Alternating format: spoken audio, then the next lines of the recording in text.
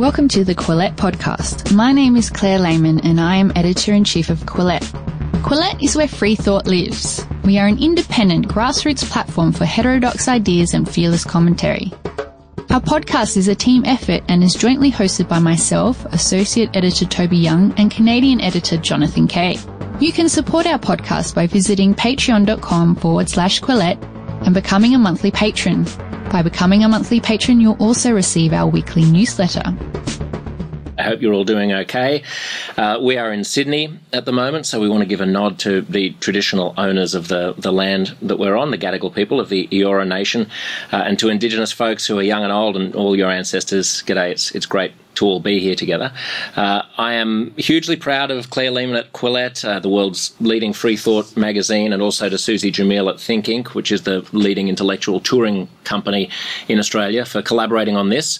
It's a fascinating series of conversations with the world's most interesting minds. Today's event is also backed by the Judith Neilson Institute, as you just heard, so a big thanks to them for supporting us.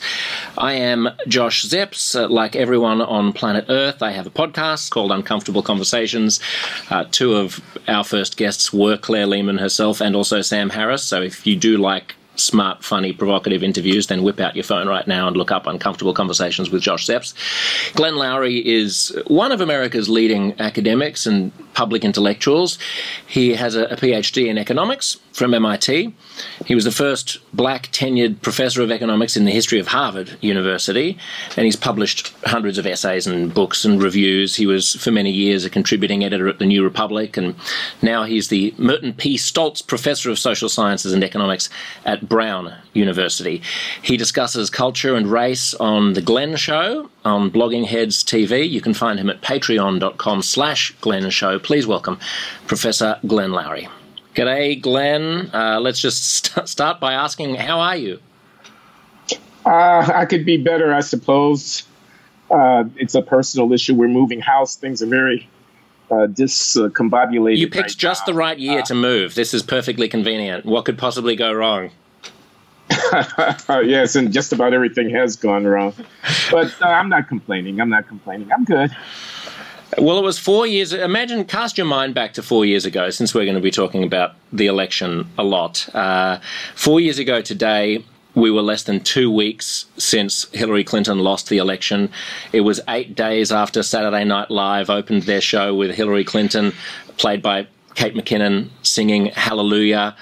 I remember it. I was in New York. A lot of the city was in shock. A lot of the country was in shock. A lot of the world was in shock. Were you? Yeah, I was in shock. I was very much surprised by it. I may not have been as dismayed as some of my colleagues and friends. I didn't think the sky was falling with the election of Donald Trump, but it was certainly unexpected. Why did you differ from the opinion of most of your colleagues? Well, I thought, and the way I put it is that America is changing. Something important is happening in the country. There's a populist rising or insurgency of a certain kind. The establishment, the elites have been repudiated. How could this guy, a carnival barker, I believe that's how President Obama once referred to candidate Trump, have possibly won this election against the old school Democratic kingmaker of the Clintons? How could that possibly have been? So I was quite surprised by it, but I didn't think that it was necessarily the end of the world. I thought, we're entering a curious and interesting time now. Let's see what's going to happen. And to what extent did you attribute that rise in populism to economics versus the cultural or racial explanations? Old school. I attribute it, and I'm not an expert on elections and all of that, public opinion. No, but you're an expert on economics. Yeah, and I attributed it to the appeal of Trump, Make America Great Again. We're going to control who comes into the country.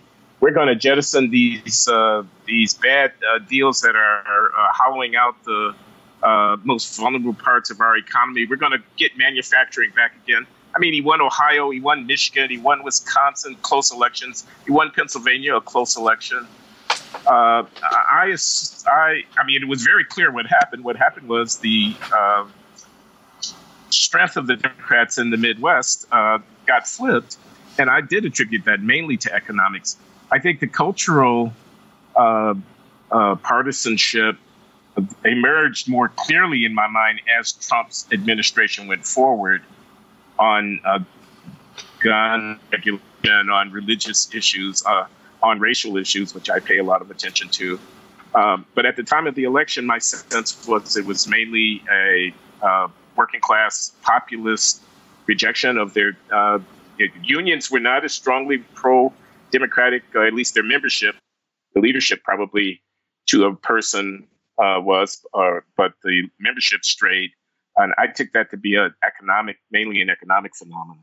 And that working class economic backlash against the elites, against the sense that the whole deal had been stitched up for decades and was antagonistic towards the working guy, has now been somewhat repudiated in terms of the latest election results. You mentioned all of those Midwestern and Rust Belt states, Wisconsin and Michigan and Pennsylvania, Minnesota. Those have gone to Joe Biden now. Does that mean, and yet Donald Trump did do a lot of the stuff on international trade that he said he was going to do. He did renegotiate NAFTA, and he has taken a much more harsh line towards China. Does that mean that they weren't buying it? I don't know. I don't think so necessarily. I mean, these elections in those states that Trump carried narrowly were also relatively close in favor of Biden this time around. Pennsylvania, there may be a recount there. Wisconsin was relatively close. One way of looking at it is it was pretty much a 50-50 situation in 2016 in some of those states. And it was pretty much a 50-50 situation in 2020. They just flipped differently on those two occasions. I must say, it does strike me as amazing. It does strike a lot of people outside of the United States as amazing how close these elections are, like how predictable it is. Like if someone gets less than 48.5% of the vote, or someone gets more than 52, it's a slam dunk. People are like, oh my goodness, this was a wash. Do you have an explanation for why things are always bouncing around in the 49.5 to 51.5% zone? I think we're closely divided politically in the country. Trump got, I think, 73 million plus votes, more than 10 million more votes than he received in 2016. He got more votes than Hillary Clinton got in 2016. A lot of people are supporting him. So it's a closely divided country, and therefore closely fought elections, at least in the swing states we've been talking about. Let's talk about those 73 million Americans who voted for Donald Trump, because I think many of your criticisms of contemporary American culture and academic thinking may sort of feed into some of the grievances that were motivating such voters. I still want to sort of stick on 2016 as being a point of comparison. And during that election, you'll remember the debate with Hillary Clinton where Donald Trump was asked about some sexist comments that he'd made in the past. And his answer was the biggest problem in America right now is political correctness. And he got this huge roar of support from the crowd. Was he right then? And is he still right? I would call it the biggest problem. I certainly wouldn't call it the biggest problem, but I think it is real. Political correctness is a real phenomenon, and I think there are many people who are tired of being lectured, tired of being told that they're racist because they side with the cops, tired of being asked to apologize for America's missteps in decades and generations past. Tired of being told that whatever the latter day insight or sensibility is about gender or identity, that they have to subscribe to it or else they're Neanderthals. Tired of being condescended to, the kind of sanctimony of the elite opinion foisted on them. So I expect there's something to that. I mean, I can say that because I sometimes feel tired of being told what to think myself. And I'm an Ivy League academic professor, highly educated and so forth. I can imagine what the guy with dirt under his fingernails who's getting a beer at the bar after a 12-hour shift is thinking when he's told that the pronoun issue of gender identity or whatever, and he's probably thinking, that's a bunch of bunk, and you're going to call me a bigot because I don't sign on to your latter-day, cultural conviction. I think a lot of the people who are pro-life, who are religious people, felt the culture, the political, the center of opinion in the elite newsrooms and the media and whatnot were pushing against them, didn't really respect their way of life and their values. So I think political correctness is a problem. I think people hear the horror stories of so-and-so not being able to speak at a university, or the latest edict issued by some potentate about some sensitivity to Title IX questions of sexual assault and harassment in universities, in the sense that due process not being respected for people accused, things of this kind. And do you think that then that sort of narrative, that sort of talk about social justice and equity, the kind of censoriousness that you see from college students in deplatforming speakers, the kind of groupthink that you see at some left-wing media organisations, the sort of the Twitterati really running the show on the left, has been bad for the Democratic Party and bad for that they would have done better in the last election had that not existed? I wonder if you could conceive of the Democratic Party without that existing. I wonder if it's a feasible move to imagine the Democratic Party simply stripping that away. It seems to a certain extent that some of the constituencies of the Democratic Party hew very closely to these ways of thinking, and Democrats wouldn't be Democrats if they didn't think that way. But having said that, I expect, and I think I'm not alone in saying so, that for example, there's a debate now going on in saying that some of this political correctness phenomenon hurt the Democrats. There's a debate going on right now among Democrats as they look at the fact that Trump almost survived here, that they didn't clearly take control of the Senate and probably will not take control of the Senate. As you know, depends on the outcome of two Senate races that will be decided in January, that they lost 10, 12 seats in the House. I'm not sure the exact count, but a considerable setback in the House of Representatives. And that down ballot in the state legislature races in the various states around the country, the Democrats didn't gain ground as had been expected. Some people are saying one of the principal reasons for that is that the Democrats were saddled with opinions about issues that are not widely shared in the populace, but that are essential to key elements of their constituency. So the defund the police slogan that comes out of Black Lives Matter, a somewhat radical approach to the question of police reform, I think was quite unpopular in many places in the country. And some speculate that the Democrats embraced to the extent that they did embrace it. They kind of half embraced it. They embraced it and then, well, no, we're not really for defunding the police. We're just for sending a social worker along with every police officer whenever he or she has to respond to a call. We're for reallocating funds so as not to put so much stress on the punitive part of policing and to give more social supports to communities where crime issues may be a problem.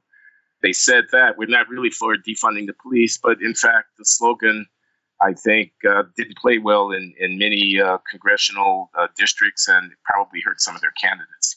And just to clarify, Glenn, on the question of can we imagine a Democratic Party without that, for want of a better word, woke element in it, I think I'm just pointing to this constant tension that exists in a lot of political parties, but certainly in all left-wing parties, between the bread and butter, working, unionized, high wage, potentially often anti-immigrant sentiment of the left versus the inner city cosmopolitan, elite kind of woke version, and there's always a tension between those things. So I can imagine a Democratic Party that is the former. I mean, it's sort of the the Democratic Party of Bill Clinton in a way, or even pre-Bill Clinton, and the woke phenomenon is a more recent one.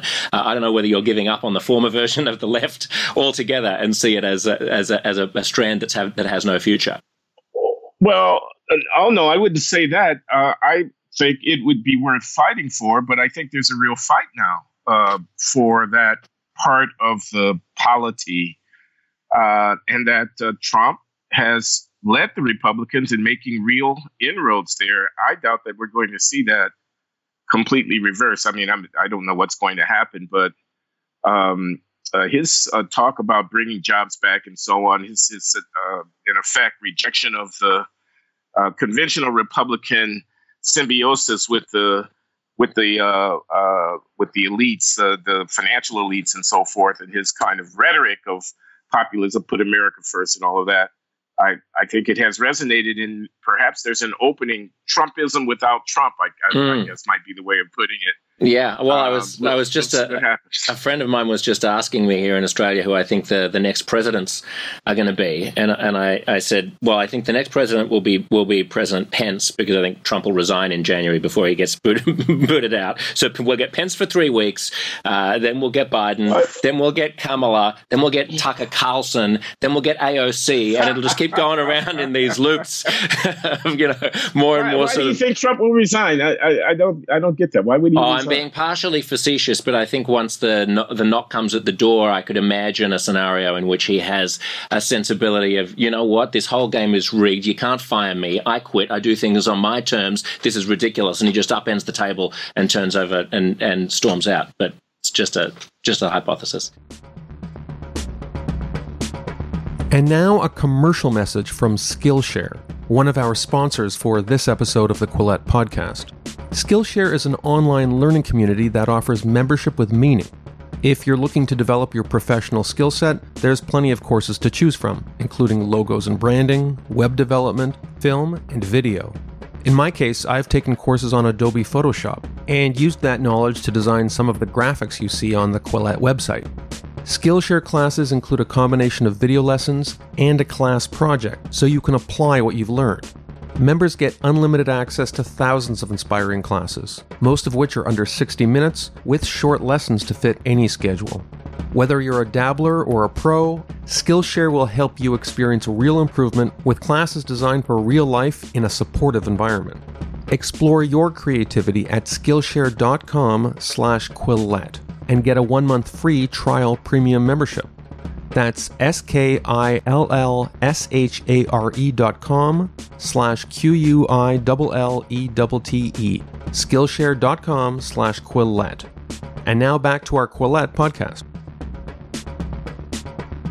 It's just worth noting, Glenn, I mean, when we're talking about this sort of battle for the soul of the Democratic Party and of the broader left, they did pick Biden.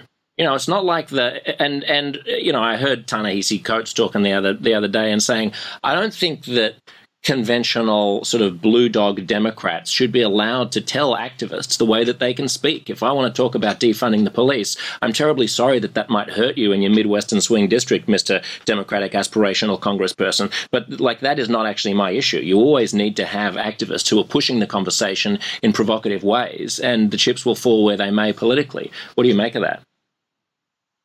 I think that's interesting. I think that's going to keep Nancy Pelosi up late at night. I mean, I think that's predictable coming from Ta-Nehisi Coates. I mean, the kind of supercilious self-righteousness of that pose. Never mind the team. Never mind the fact that you need 50% plus one of whatever the body that's making the decision is in a democracy in order to get what you want. Never mind that. Never mind that not every congressional district looks like Alexandria Ocasio-Cortez's congressional district, that some people in Western Pennsylvania actually have to fight tooth and nail as Democrats to get themselves elected. Never mind all of that. We get to say whatever we want to say and don't tell us how to talk. Suppose the right wing of the Republican Party were to take that pose and say, we get to wave our banners and we get to hold our rallies and we get to shout our epithets and we get to act like the racists that we actually are, and never mind that. I mean, clearly we would see the problem with that. Well, some would say they do. I mean, some would say that the right doesn't do a very good job of clamping down on racists going out and rallying. Yeah, I suppose some would say that. All right, I'll take that as a comment. Let's talk about this. You got me there, Josh. You got me there. Let's talk about this past summer. You wrote a piece in Quillette in June about the riots and about the civil unrest in the wake of George Floyd's killing. And I think it's impossible to analyse the impact and the causes of the 2020 election without understanding what was taking place over the summer. What was your position? I think the piece was called something like "Denounce the Violence Now" or "Without Equivocation." And I was urging my fellow Americans, I won't classify myself beyond that, to not hold back in asserting with clarity and with force, with conviction, the unacceptability of the violence and the destruction of property and the attacks on police officers and the looting and arson that were breaking out around the edges of mostly peaceful demonstrations. That's the formula, mostly peaceful. And indeed, they were mostly peaceful. But the fact is that they were not entirely peaceful. And often the most newsworthy fact of what was happening was that a police station had been seized and was being set on fire, that a shopping center had been attacked by mobs of people who broke through windows and carried out goods, that property was being destroyed, and that assaults were being carried out against people in these situations. And I thought that needed to be denounced with clarity for the sake of both those who wanted to see Donald Trump unseated. Well, he has been unseated, narrowly so. But I thought it was an albatross around the neck of Democratic candidates to have to go into an election with this kind of disorder ongoing, but also for the sake of the country as a whole. I thought that the right moral principle was to, in the face of the unrest, was to denounce the violence, encourage people to express their opinions peacefully, but to denounce without the hesitation or equivocation the violence that was breaking out. So I said so. Is there a problem with the way that the media covers such things, in the sense that if you had 98 or 99% of people who are hitting the streets being peaceful, but you have 1 or 2% of people who capitalise on the riots just to cause a shitstorm, pardon the French, that those people are the ones who get all of the attention? And is there any way to avoid that? Well, if they were getting all of the attention, that would be a problem. If you turned on Fox News, as I did occasionally do just to see what they were saying, I would turn on Sean Hannity or Tucker Carlson, and I'd get a loop of video of incidents of violence. You'd think the only thing that was happening was the violence, because they wanted to highlight it. That was a misreporting of what was going on. It was not a balanced reporting of what was going on. But I think on the other side, there was also a tendency to suppress a critical reporting on these demonstrations, to put a prettier face on them perhaps than was warranted, to downplay some of the ugliness that one could find. So I think there's enough blame in terms of biased or distorted reporting about these incidents to go around. It's part of what I see as a problem in our time with our political culture, that the very narration and reportage and the putting out of facts gets conditioned by political sensibility, and a reader doesn't know quite what to believe. Is that getting worse? I don't know. Maybe it will not be as bad in a post-Trump era. I don't know. My sense is it's a lot worse now than it was 10 years ago. And worse by far than it was 25 years ago. Well, I mean, I've even noticed it getting worse in the past 4 years, in the sense that that there are mainstream publications now where you can clearly see the ideological bent in terms of their wanting to be part of a larger mission, I suppose, to vanquish Trumpism and to always put the most negative possible spin on it, which means that it's not that they're publishing lies or misleading information. I'm not making a false equivalence between the New York Times and Breitbart here, but I can even see as a journalist that there's an ideological pool that is intended to pull you along, and if you diverge from it, there are consequences. Well, and we're hearing this from people, the Barry Weiss case at the New York Times, or Glenn Greenwald or Andrew Sullivan. There are a number of these cases of very fine journalists who have been squeezed by the sense to which what they want to say doesn't line up with what their colleagues think is the appropriate posture for journalists. I think that I actually canceled my print subscription to the New York Times. I still have the online access, but I just felt it was becoming a propaganda rag. I keep reading stories and thinking, my God, I mean, you're not actually giving me a balanced account of what's happening here. You're trying to tell me what to think. I felt manhandled, so to speak, by some of these organs as they become propaganda organs to a certain degree. So I don't mean to rain on your defiance towards the New York Times, but if you're still a subscriber to the digital edition, you know they're still counting you as a subscriber in terms of the way that they promote themselves to advertisers. So you're still part of the problem, Mr. Glenn Lowry. You're still part of the New York Times. Yeah, well, I have to have access because I'm a public intellectual and stuff is coming up and I need to be able to get at the article and this behind a firewall. So you're allowed. I forgive you. Of course, I'll just touch on cancel culture here while we're on the subject, and then we can get on to bigger things. But the counter argument, which I've heard put by the Ezra Kleins of the world, is that, today's environment might be hostile to a person like Barry Weiss or Andrew Sullivan, but the reality is that throughout all of human history, if you were a trans woman of color and you were in an editorial meeting, if you were even able to get a job that got you a seat at the editorial meeting in the first place, and you pitched something, there would be a lot of raised eyebrows, something that was personal to your lived experience, as we're supposed to call it now. There'd be a lot of raised eyebrows and it'd probably get shot down and you'd probably find yourself excluded and driven out. So now the tables have turned and it's the Andrew Sullivans who are getting driven out, but this is the first time in history that it's been going that way. Do you give any credence to that? What kind of argument is that? I mean, how do two wrongs make a right? This is what I was wondering, but I just wanted to get your take. Okay, well, that's my take. Yeah, okay. You tweeted yesterday that the US race debate is about to change. You said, unencumbered by, quote-unquote, orange man bad, the discourse is freer now. What are you anticipating? Well, so African Americans, we talked about the race debate, so I'm talking about blacks. In the cities,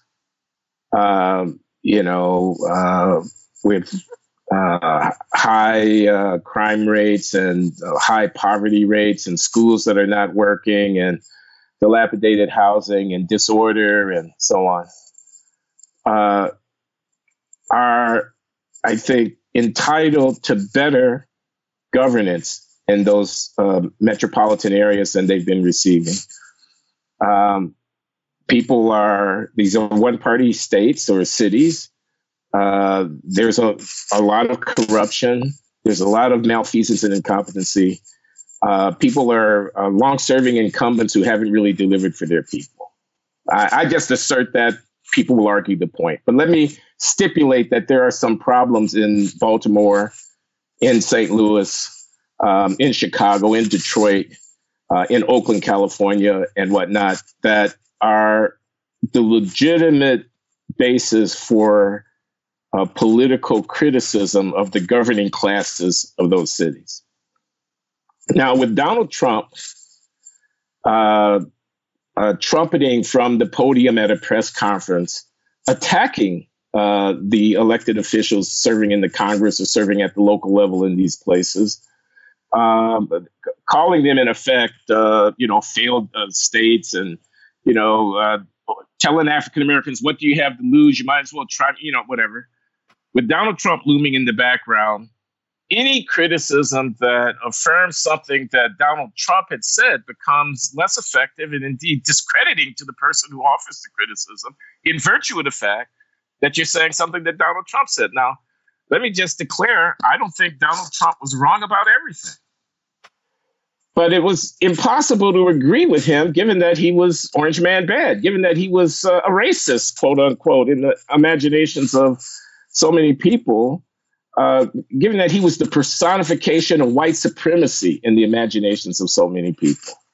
So if, as a person, in my case, an African American, engaged in debate about the race issue here in the country, I wanted to step away from conventional wisdom and enter into some of these dirty laundry, areas of saying, why can't the schools work better at delivering effective education to people in our society who need it most? I would be loath to say it full-throatedly if I thought I was going to wake up to a tweet from the president of the United States the next day saying, you see, even Ivy League professors agree with me. But with him out of the way, perhaps there's more space for that kind of conversation to take place. Perhaps we can get past this apocalyptic kind of posture. Oh my God, the sky is falling. The world is coming to an end. A racist is in the White House. Fascism looms on the horizon. And we can actually talk about what can be done to more effectively educate the tens upon tens of thousands, hundreds of thousands of African American and other youngsters who depend on public schools in struggling cities and who are, if you look at the test scores and so are not being effectively educated. What can we do? Maybe that conversation should take place. Maybe we can talk about crime and violence, not just violence perpetrated by police officers. I'm happy to talk about that.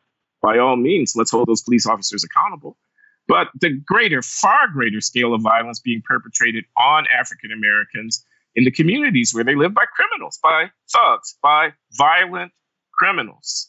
Maybe we can actually talk more about that if we're not echoing Orange Man bad. That's what I had in mind.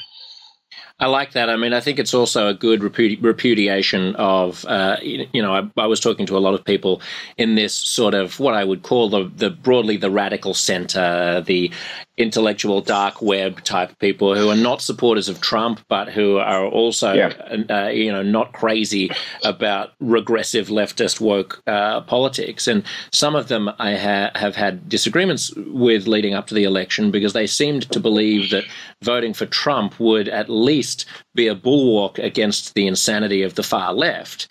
And my position was always, you don't understand that Trump is playing the left just as much as he's playing his base. I mean, one of the ingenious aspects of his nihilism, in my opinion, is not just that he's able to activate the Republican base, but that he's so good at activating the left-wing base in precisely the wrong ways for them to appeal to the kinds of voters they need to appeal to win elections, and in precisely the right ways to cause a whole lot of headache for everybody. So I take your point there that it's even a bigger point perhaps than the one you just made, which is not only does his absence give people who share his critiques space to talk, but his absence gives people who don't share his critiques space to talk in a way that's more reasoned and rational than they have been. So let's talk about some of those things. I mean, you just mentioned crime and violence. What would be agenda number one if Glenn Loury was emperor of the universe now?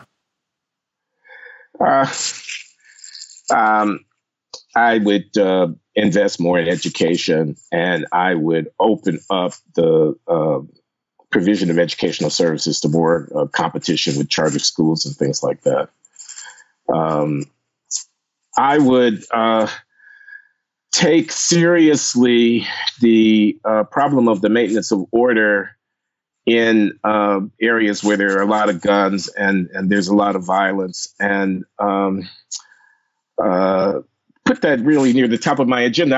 I don't have a magic bullet. I mean, I don't know what the answer to the question of urban violence is, but I just know that the loss, the pathos, the agony, the tragic pain that's being endured by people, children being gunned down and so on. It's just horrible. I would want to make that a major focus. There are a lot of small bore kind of policy things that one can talk about, but that's there's healthcare, of course, that's not small bore. We're going to see what will happen with the Democrats now in the White House. But you need the legislature to get anything done, and it's going to be a problem getting anything done. In your academic economic research, you're an expert on income disparities. How much of a role does inequality play in all of this? Well, I think it plays a major role, not just racial inequality, by the way. I think one reason for the populist turn in American political culture is stagnation in wages and economic opportunity for a bulk of the population and a pulling away of the elites. So I think it's a big deal.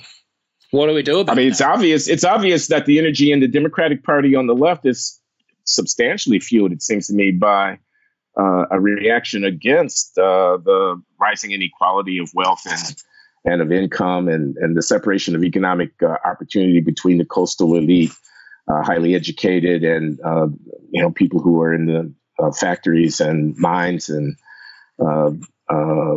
fracking industry and things like that in the center of the country. And yet, as you mentioned earlier, that may be the ideas that are motivating the Democratic Party, but the people who you're talking about there are overwhelmingly Trump's base. They are, or at least in many of those places they are. That's true. I noticed that minimum wage legislation, or I should say ballot initiatives that came before, plebiscites that came before the electorate in a number of the states did relatively well. I think that is an indication of people's discontent about inequality. Yeah, I'm trying to figure out whether or not there's a transpartisan solution to this, or at least a transpartisan framing for the conversation, so that the conversation about inequality on the left can't get caricatured by the right as being hatred of billionaires, and the conversation about inequality on the right can't get caricatured by the left as not caring about poor people and being hoity-toity rich Wall Street fat cats. I don't know. Can you see a common ground? No, I don't see a common ground. You're killing me, Glenn. I don't see it. I'm coming here for good news. You're really getting me down today. So let's look at the next 4 years then. So we've got a Biden administration. What do you foresee? Well, I assume that the first 100 days or 150 days will be trying to undo a lot of what they can undo without the U.S. Congress of what Trump had done.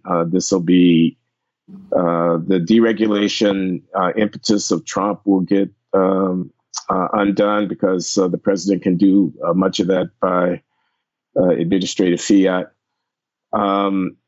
There will be a lot of what I gather will be going back into the Paris Accord on climate. I gather we'll be trying to resurrect the Iran deal. I gather that our relations with our allies in NATO will have certainly a different tone, less adversarial, in an effort to restore America. I find it interesting. Make America great again. Put America first. These were Trump's, slogans. America first. And I never heard anybody argue against that proposition. Although I think many people graded at it. America should be a leader of the world in confronting the great problems of peace and prosperity and climate. And as a leader, we shouldn't be putting our interests nakedly first. We should be trying to, by example, show how cooperative and humanitarian enhancing, efforts on a global scale can be enacted.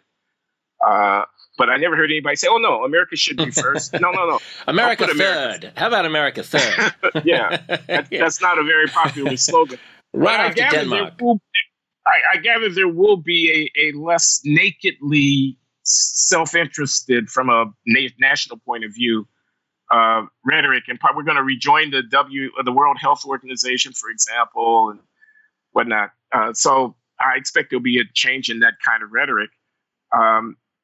I don't know how many judges, these are lifetime appointments to the federal courts. Trump appointed hundreds of judges, 3 members of the United States Supreme Court.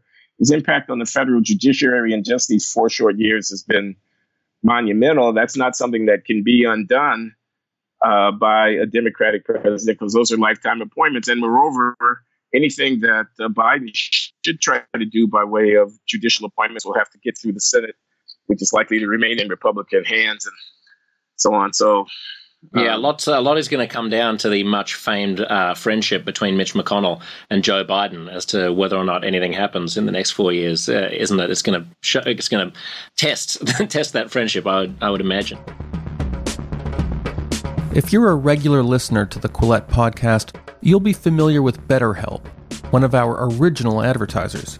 Well, thanks to everything that's happened since early 2020 and the stresses that the pandemic has put on everyone, the online therapy services at BetterHelp are more relevant and in demand than ever.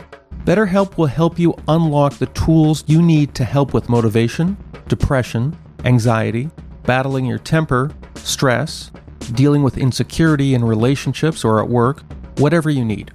Especially at a time like this, no one should be anxious about admitting that they're going through normal human struggles, because you deserve to be happy. BetterHelp is customized online therapy that offers video, phone, and even live chat sessions with your therapist. And you don't even have to see anyone on camera if you don't feel comfortable doing so. It's much more affordable than in-person therapy, and you can start communicating with your therapist in under 48 hours. Join the millions of people who are seeing what therapy is really about. And Quillette podcast listeners get 10% off their first month by visiting betterhelp.com/Quillette. Again, that's BetterHelp, HELP.com/Quillette. Thanks to BetterHelp for their sponsorship. And now back to the Quillette podcast.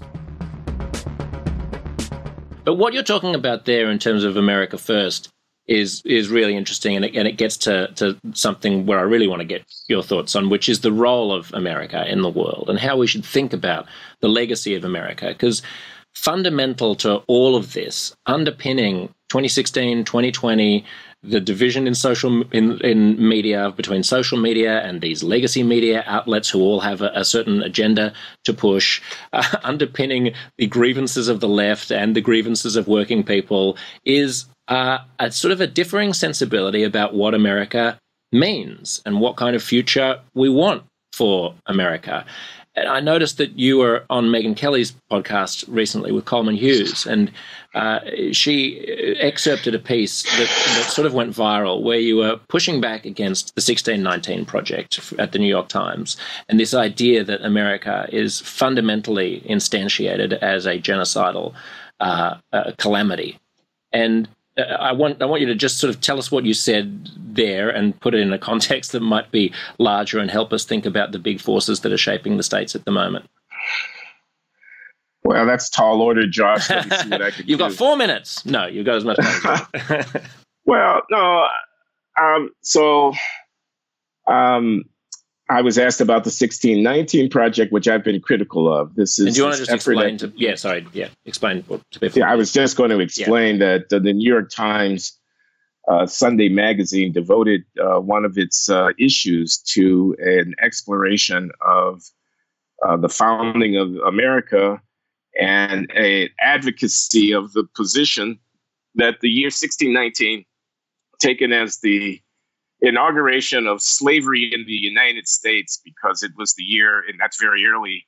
1619 is before the Mayflower lands in Massachusetts. 1619, we're in Virginia, and some African captive slaves are put ashore and are acquired, purchased by colonialists It's the first instance of slavery in the United States. So 1619, it's argued in the project, should be the center of our thinking about the American story. That's when the country starts, and the narrative about America needs to much more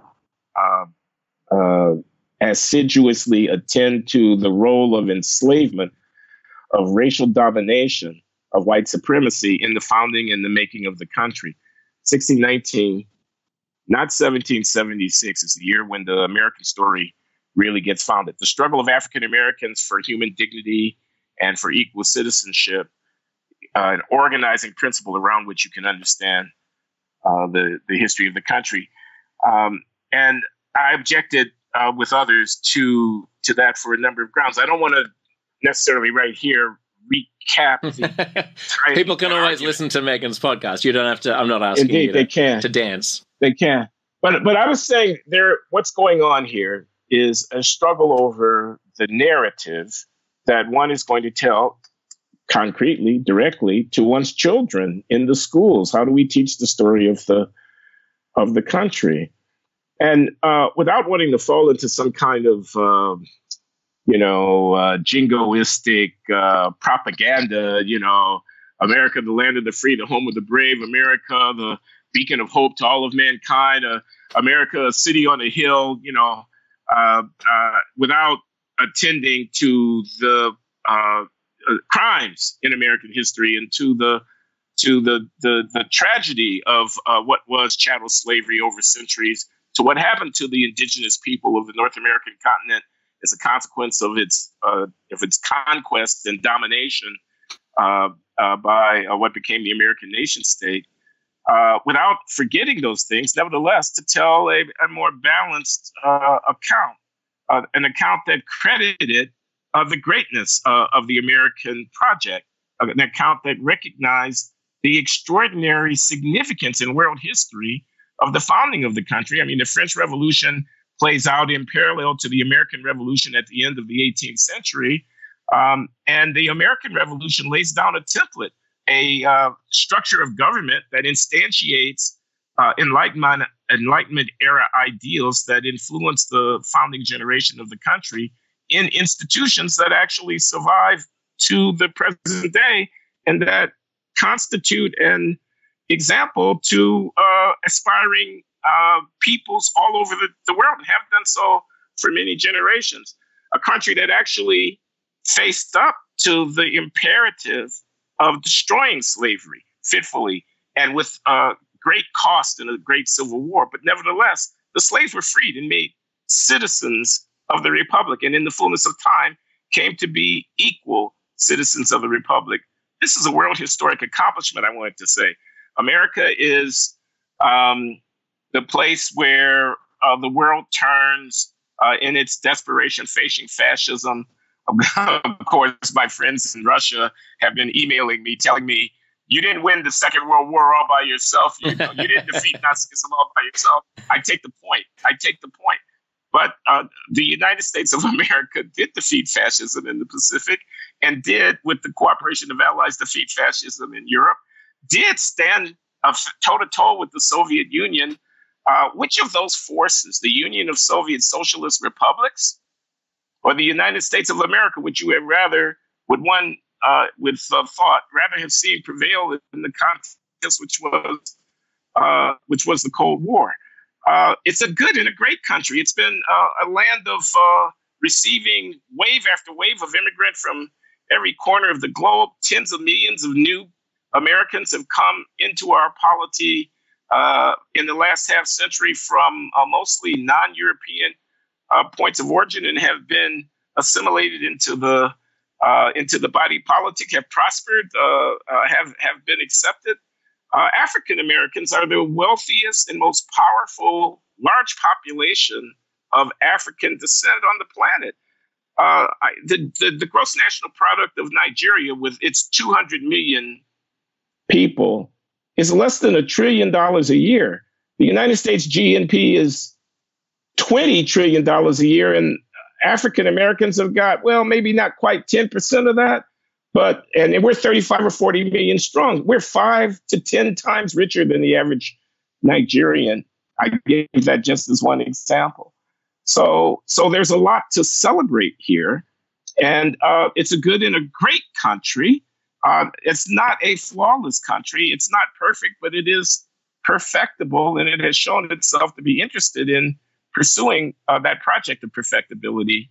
And that is a different narrative in approaching the question of telling the story. I wouldn't want to tell the story of America without attention to slavery, but I wouldn't want to make the story of America be driven by my antipathy to slavery and my sense that those who were prepared to practice it are, therefore beneath contempt, and the political project that they initiated should be viewed with fundamental suspicion. No, in fact, that political project brought about the world that we live in. And warts and all, it's a story worth affirming. There's nothing wrong with a patriotic affirmation of the accomplishments of the American project, of the virtue of the American project, even as one remains cognizant of its flaws and of the need to acknowledge them. Glenn, on the question of who really won the Second World War, your Russian friends might write to you saying that they played some part in vanquishing the Nazis, but I think we all know deep down that Australia was the indispensable nation to win the Second World War. I'll just take it. You're welcome. You're welcome, Glenn. Sorry, I'm sorry, but I do appreciate your sacrifice. Thank you. What was interesting, though, was that Megyn Kelly tweeted out a quote of some of what you were just articulating.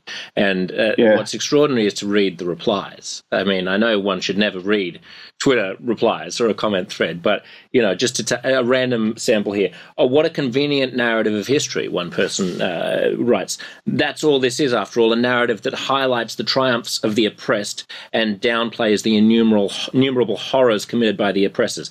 Another person writes of you, you insist on justifying what's wrong and ugly. You don't listen to the people that you hurt, demonized, stepped on, treated less than, or stole from. It's all about you. That's why we needed the 1619 Project. You're still not listening. Are you still not listening, Glenn?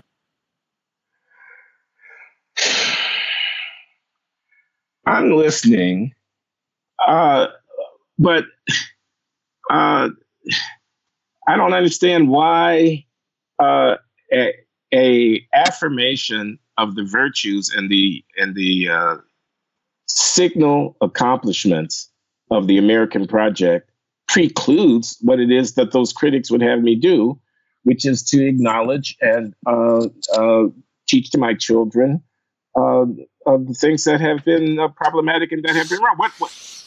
What would they have me do about these historical wrongs? I mean, no, they should not be forgotten. But must we go through the next 100 years in various acts of abnegation and self-flagellation and apology? I was going to say, I think what they want you to do is get a bunch of reeds and slap yourself across the back in a public display of self-flagellation every time you appear in public. I wonder whether or not you think that. Let's just talk about. I want to sort of look down the track, and I totally take what you were just saying, because I think the reason why I was trying to link this conversation about what is the moral character of the United States of America to the specifics of the election and all of the culture war stuff that we're talking about at the moment is because I think part of Trump's appeal and part of the Make America Great slogan is the sense that America has been great and can be great, and that vision is opposed to a vision on the left that is often mealy-mouthed and petty and sanctimonious and somewhat ugly or judgy. And if you've got a large body of Americans who are saying, we are fundamentally decent people, and this is a fundamentally decent country, and I don't hear enough of that from the left, then who are they going to vote for, apart from the guy who says that it's great and it can be even greater? But I want to wrap up by thinking about how race and the culture wars feed into all of this in the future. What should we be doing? How should we be talking? And will there be a day when race doesn't matter in the United States? I hope so, but I don't see it. It's going to not happen in my lifetime, a day when race doesn't matter.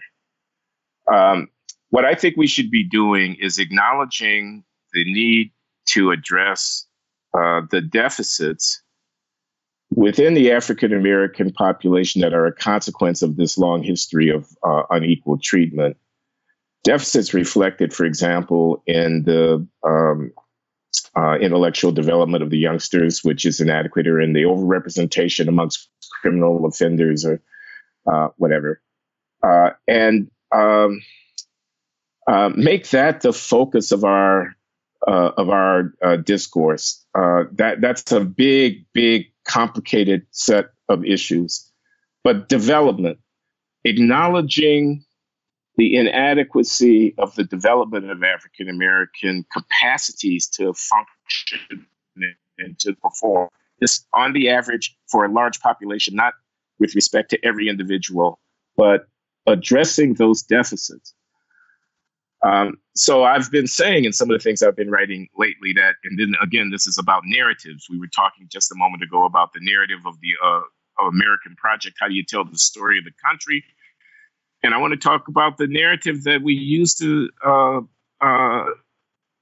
account for the racial disparities and inequalities that we see in the country right now. And one of those kinds of narrations is puts the emphasis on bias, on unfair treatment, on discrimination, on racism.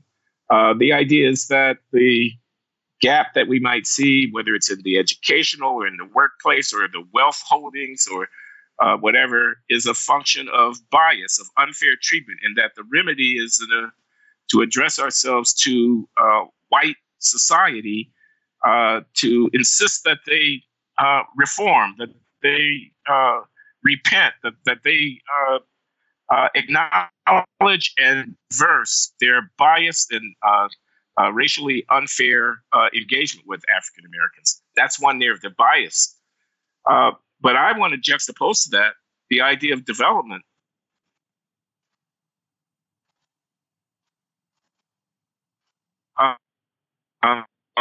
These disparities in contemporary African American life, or failure to credit the value of African American contribution. Rather, they are a result of the fact that history has cast a long shadow, and a history of slavery, and then of exclusion and marginalization, and then of segregation and discrimination has had its consequences. And one needs to redress those consequences by enhancing the capacities of African Americans to perform. So that's the broad umbrella that I would bring to the question that you posed about how I would like to see conversations about race and racial inequality shape up going forward. But fundamentally, I would situate that kind of a discourse within a commitment to enhance the capacities for functioning for all Americans, not just for African Americans. I wouldn't make the race question the primary question of politics or of social policy. But to the extent that I'm talking about the race question, I would want to focus much more on redressing the underdevelopment of African American populations within the American political economy than on emphasizing, castigating, and criticizing the purported racial bias and discrimination. Because I think a lot of the disparities that we are confronted with today are not in any straightforward way the result of biased behavior by the power structure, but rather are a reflection of the failures of too many African American youngsters to realize their full human potential. One of the impediments, of course, about having that conversation is that that's a conversation that the moment a white person steps into is regarded as being something of an apologist for white supremacy. You know, you can't sort of say, well, I mean, you know, what about black on black crime, or what about the dysfunction of impoverished black families, without sounding like you're trying to change the subject from racism. Well, yeah, you are changing the subject from racism, and why not? Well, a white person, I think so. I don't encourage their convictions. And when confronting an African American who accuses them of racism, say no. I think when 70% of African American youngsters are born to a woman who's not married, meaning those kids are raised in a household where the father is not routinely present, that's a very profound sociological fact that has far-reaching implications for the development of the human potential of the kids who are in that situation. It's not neutral. It's a significant impediment to realizing the possibilities that the society presents to all of its citizens. And we want to help you deal with that problem. We want to so order our institutions so as to affirm what needs to happen in the lives of youngsters, so that by the time they're in the 4th or the 5th grade, they're reading at grade level, so that they are able to mature into stable and well-balanced individuals who are able to function within the society without running afoul of our law and so on, without being predators with respect to their neighbors and so on. Why should a white person shrink from telling the truth if it's what they think about situations? So who cares if you're called a racist? You know you're not a racist. Tell them I'm not a racist. I'm treating you like an adult. I'm taking you seriously, and I'm telling you what I really think. Part of the problem, and by the way, to the viewers, we're aware of the slightly dodgy connection we sometimes get to your line, Glenn. But such is the nature of chatting during a pandemic. I mean, the problem, Glenn, is that in parallel to this kind of cultural taboo is running the machinery of the Twitter cancel culture public shaming universe, in which it's all very well for someone to articulate that they're not a racist, but if the mob comes for you, then it can have real world consequences. Okay. I accept that. I know many people for whom those consequences have been very troublesome. Do you have a message, I suppose, to people who are watching this who want to be able to articulate themselves in a more rational and unimpeded way about these sensitive issues?